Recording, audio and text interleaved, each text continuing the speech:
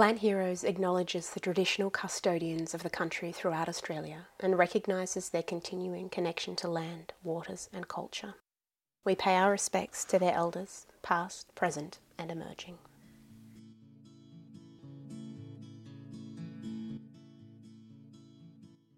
The threatened status of this plant probably doesn't reflect how threatened it really is. It is common for orchids not to emerge every year, but for the whole population to have not emerged, it's a bit of a worry. The number of sites that it's found in has dwindled over the years, and initiating new sites that are threat-free and that were self-sustaining is really important. I'm not an orchid sort of person. There tends to be orchid people and non-orchid people. I wouldn't say I'm a non-orchid person, but I'm not an orchid person. Yeah. Botany and ecology is my background, so I love all plants, and the opportunity to work with something threatened and hopefully hold it back or bring it back from the brink is a really cool and important project to be involved in, I think. Liza, put a smile upon your face. I want to see you glow, so let your essence show amongst the people who are down like me. Amongst the people who are down like me. Oh, Liza. Welcome to Plant Heroes. I'm Chantel, and in this niche little series, we have been meeting Australian people conserving plants by moving them away from threats or bolstering existing populations using a technique called translocation. This is our last episode, and we couldn't finish the series without exploring conservation of that coveted, showy, elusive, cryptic, and mischievous family, the orchids. First up, one of Australia's foremost orchid conservation heroes. My name's Nushka Reiter. I'm a senior research scientist at the Royal Botanic Gardens, Victoria. I've been involved in probably over 50 species translocations, certainly quite a lot over almost 20 years. Seems like an odd question, but what is an orchid? Well, Orchidaceae is a large plant family, okay? We'd like to say that it's the largest plant family in the world, but it's not. It gets pipped at the post by the daisies. But that being said, there's still well over 25,000 species of orchid globally, and they come in about every colour, form and size that you could think of. They're epiphytes, they're terrestrials. Some of them, like our wonderful rhizophila, live entirely underground. People like to say orchids comes because it essentially means that they have testicle-like tubers, and many of our terrestrial orchids do. They have, two tubers underground. But the fact is most of our epiphytes don't. We have terrestrials that don't. We have, spaghetti root sort of formations in many of these things. The flower arrangements of orchids can otherwise change depending on which group that you're working with. But the one thing that you can always be dependent that an orchid has is a column. And that's a structure that includes both the stigma and the pollinia. The pollinia is the little glob of pollen grains that often adheres to pollinators and gets carried from one plant to another for pollination.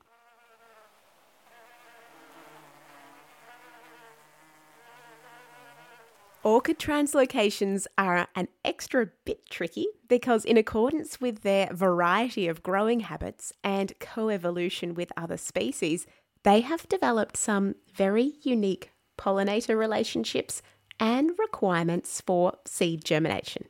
Basically, all of our terrestrial orchids are reliant on mycorrhizal fungi in order to germinate in the wild, and we grow them in the lab with their mycorrhizal fungi.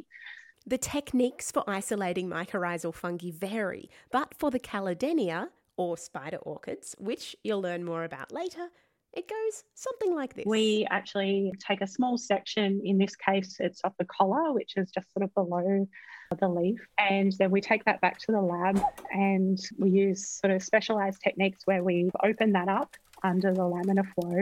The laminar flow is a sealed cabinet that pumps in sterile air, so no other fungi or pathogens can settle on the petri dish. And under a microscope, you can then see pelotons, which are not large groups of bike riders running around my petri dish, but sort of small, coily bowls of fungi, which look like tiny little white dots under the microscope. And using pipettes, we move them across to some sort of agar that's suited to that type of mycorrhizal fungi. We culture those up and check our identification, both visually and quite a lot through sequencing. Nushka's team sequences specific regions of DNA to make sure that they correlate with the particular fungal group they expect. And then we try that mycorrhizal fungi with the seeds, and also if they germinated, we proved that they were mycorrhizal because they could germinate the orchid. And then having identified our mycorrhizal fungi, we'll then use that in the propagation. But what if the fungi required for germination doesn't occur at the site you want to plant the species? Then they wouldn't survive and they wouldn't be able to recruit. Another thing that guarantees planted orchids won't survive long term is pollinators, or lack of. Orchids have the most amazing pollination systems in our plant kingdom. I mean, they've been fascinating everyone since Darwin. So, this has been a long-standing intrigue. Orchids can be pollinated by bees, wasps, and birds, and they attract these pollinators with food deception. So they can tell the pollinators by their colour and their smell that they're probably going to provide a nectar or food reward, but they're deceptive, so they don't. You get orchids which actually do provide a food reward. Small amounts of nectar on their labellum. Sexual deception. They basically attract their pollinators by chemical cues, pheromones, if you will.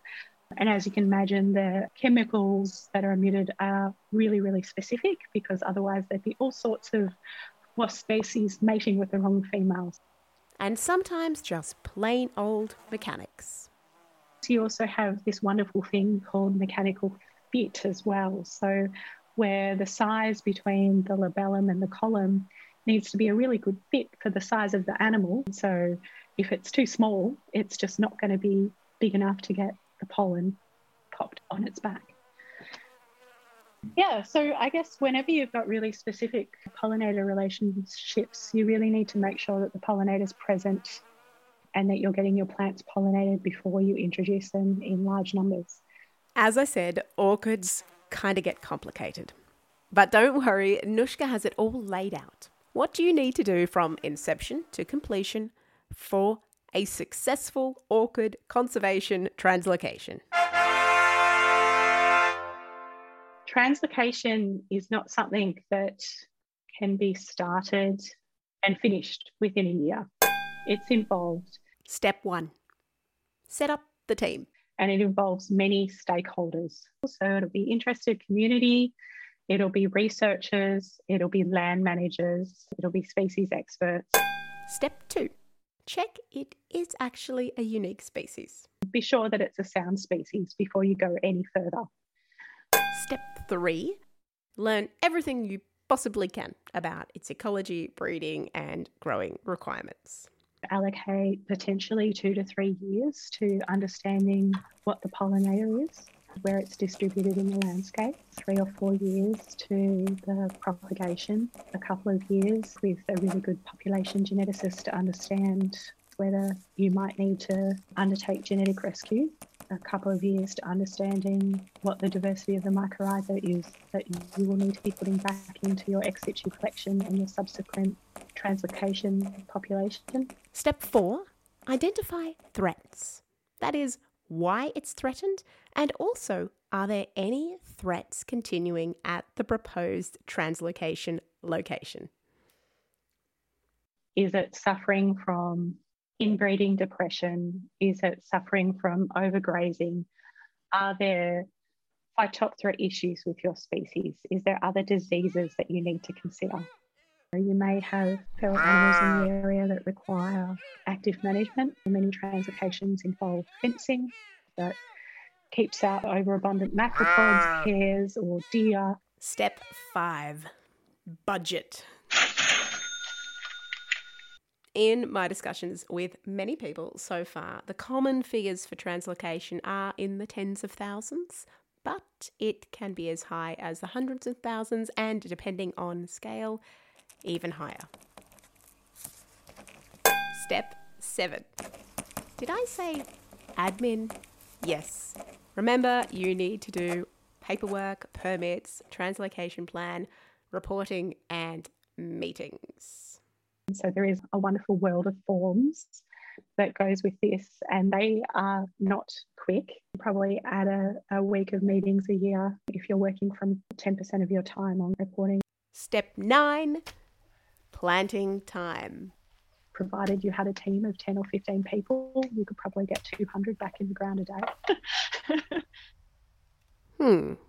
Do some quick maths. The turnaround time from inception to planting is roughly 5 years. 10.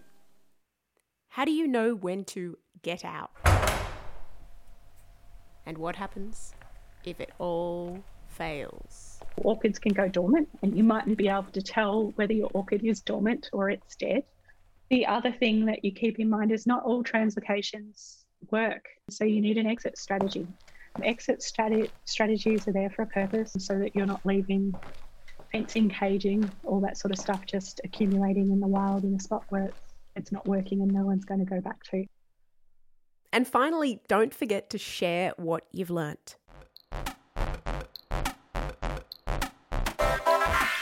That goes even more so for the ones that weren't successful, because that at least gives us an inkling of, well, we probably shouldn't repeat that again. So I don't have a list in front of me, but usually one has a sort of a fairly good checklist for this kind of stuff. Takeaway. Orchids take a lot of effort and a lot of time, but they are fascinating. Let's break down some of the interesting parts with 2 species. The glorious metallic sun orchid, Thelymitra epipactoides, and the delicate Calodenia colorata.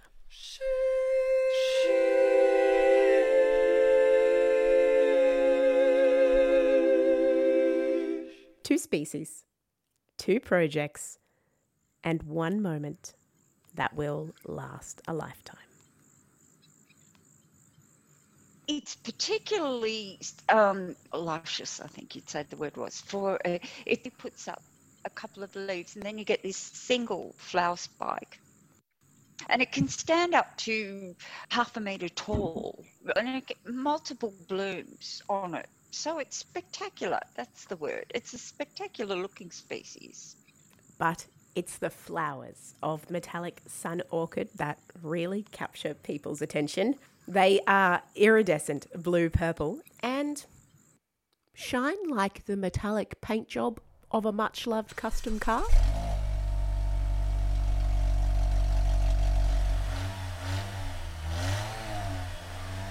My name is Susan Taylor and I work for the Environment Program in the Gippsland region of the Department of Environment, Land, Water and Planning in Victoria.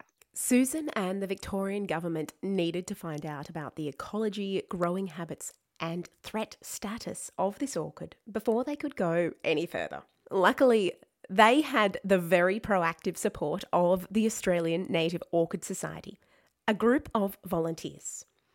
Here is Richard Thompson, who was instrumental in tracking the populations.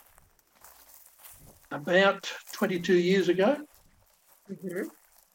we became aware that some of them were seriously in trouble from the surveys and from looking at old records of populations and where they'd been and how condensed they were compared to what they had been 20, 30, 40, 50 years ago. So we knew there was a collapse of population. There didn't seem to be seedling occurrence within the populations. As part of their surveys, the Australian Native Orchid Society also identified some very unique habitat preferences. It occurs in an ecotone between Ceylon wetlands and Banksia woodlands, heathy woodlands. And even within that band, that ecotone, It occurs on slight rises. Is that it? So aside from a narrow habitat niche, which was susceptible to climate change and salinity, what else was causing populations to crash?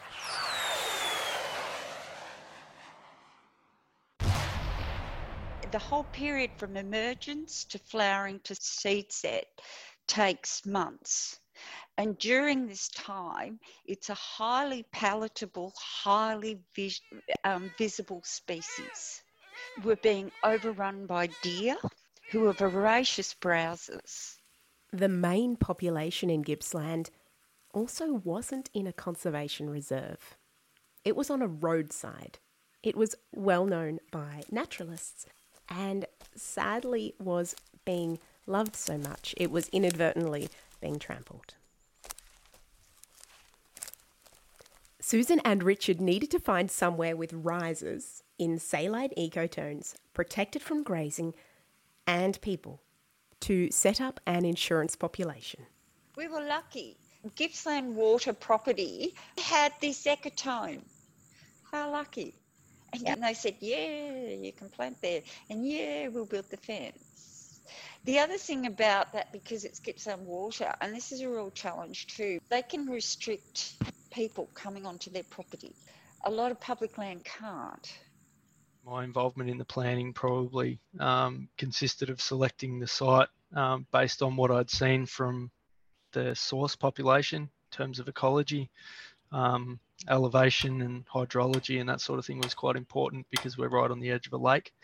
So we had to set up an enclosure, actually, construct a permanent enclosure that we could have excluding rabbits, deer, kangaroos, wallabies, wombats, all the sorts of things that like to eat orchids on occasion, plus the odd stray sheep or something like that might come through the area.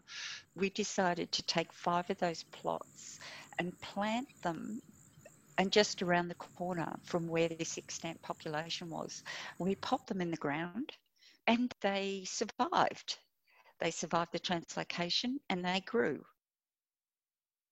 It may have seemed fortuitous that these orchids grew so well, but actually years were spent identifying the other ecological quirks that this species required. From the first 8 plants, they upscaled using 192 individuals grown at the Royal Botanic Gardens, Victoria, and planted in 2018. And it was a really, really nice day, really nice sunny day, so that always helps. And it wasn't blowing a gale, which it usually is down there. Everyone was in a great mood, and everything just went really smoothly. It was a long day. It's surprising how long it takes to plant 192 plants when you're dealing with something, so small and fragile. If my contractors came back and told me that they had 6 or 7 people on site and planted 192 plants for the day, I'd be asking a few questions about why. But it's a slow and quite tedious process doing all the measurements before and making sure everything's planted correctly and along transects and all this sort of thing. Traditional tube stock planting is, pop it out of your tube and throw it in the ground. The orchids have a much more fickle, root system, quite brittle, and they grow in a bit of a bigger pot. But they're actually removed from the pot, and most of the soil is removed as well before being put in the ground, which was news to me when I did this. I'd never planted orchids before. And then prior to planting, we did a bunch of measurements of tuber and leaf length and all those sorts of things before they went in the ground so we could monitor health over time. It's a hugely collaborative effort. It couldn't have been achieved, I don't think, by any one party. There's all sorts of different expertise, knowledge and resources that come in from all different parties. Perversely, although it was fenced to protect from grazing, managing the site relies on grazing.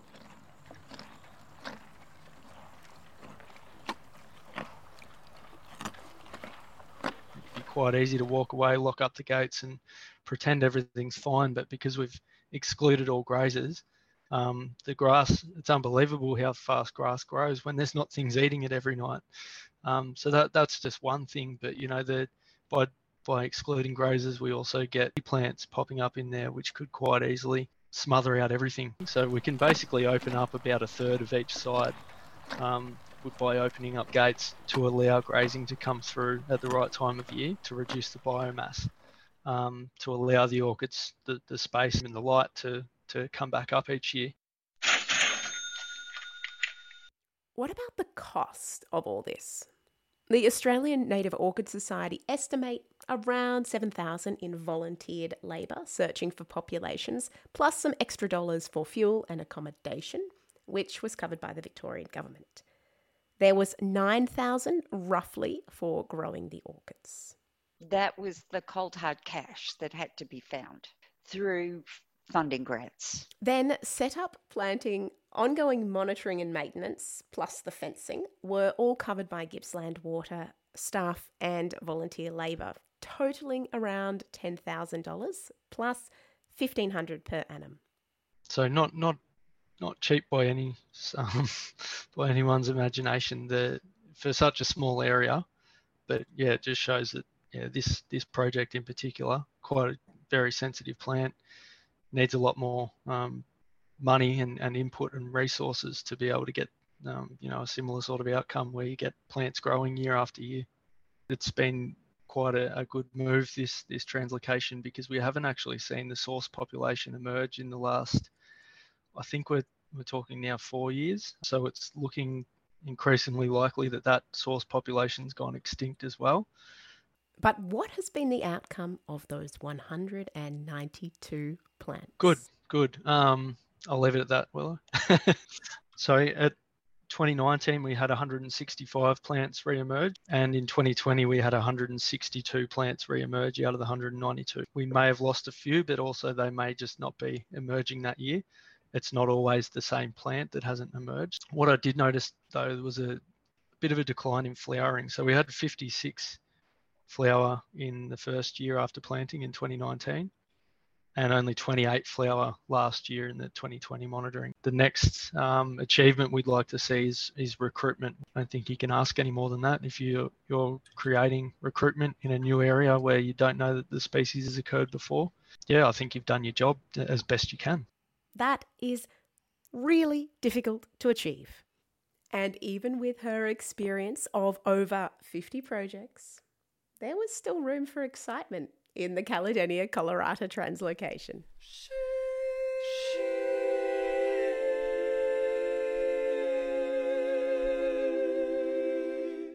It's nationally endangered. It's a gorgeous little spider orchid. And Victoria is only known from a handful of populations near the Little Desert. Like Thelymitra, the numbers of populations were dwindling. The key difference from the Thelymitra work, though, is how Nushka and the team approached the project from the start. It was extraordinarily systematic and an introduction, that is, creating an entirely new population where it has never been recorded before. This population occurs on private land, and the owners are very tight-lipped about having this secret species on their property. So you won't be hearing from them. So would have started with at least researching this species around about 2008, understanding how to propagate it, its mycorrhizal and pollinator associations. But with the actual translocation, I think it's really critical that you treat them as experiments so that you always learn knowledge from them. And with this one, it's been really fantastic. When we started doing this, we didn't know much about introducing Caledonias or orchids, period, and therefore whether it would be best to introduce young seedlings that would still be considered an adult because they're past that sort of initial seedling stage. So they were about 18-month-old plants, but they're really quite small, but still not reproductively mature. We also introduced some that were mature, and from those initial setups, we discovered that the really small plants wouldn't survive, and from that, subsequently, we were introducing 3-year-old plants, and that really made a difference. From 2013 to 2018, Nushka and a very enthusiastic team planted just over 800 orchids in 4 different sites. After they discovered that the pollinator was present, amazingly identifying it as a single species of thin-iron wasp. As well as growing plants with their appropriate mycorrhizal fungi and identifying the optimum age for planting, they designed a microsite grid to measure things like litter depth, light and moisture and see how they influence survival and reproduction. Now, here's the kicker. Nushka and the team of very dedicated volunteers went out recently to do their monitoring and discovered something. When I went out there, and then I was just like, oh yeah, there's some recruits over here and there's some recruits over there, and I was just like, oh my gosh. And then I looked over there and there was just hundreds, and I'm like, oh. Anyway, so yeah, it was really exciting, and that's ultimately why we do this type of thing, so that these species are better off than they were. So I can live off that happiness for the next 20 years.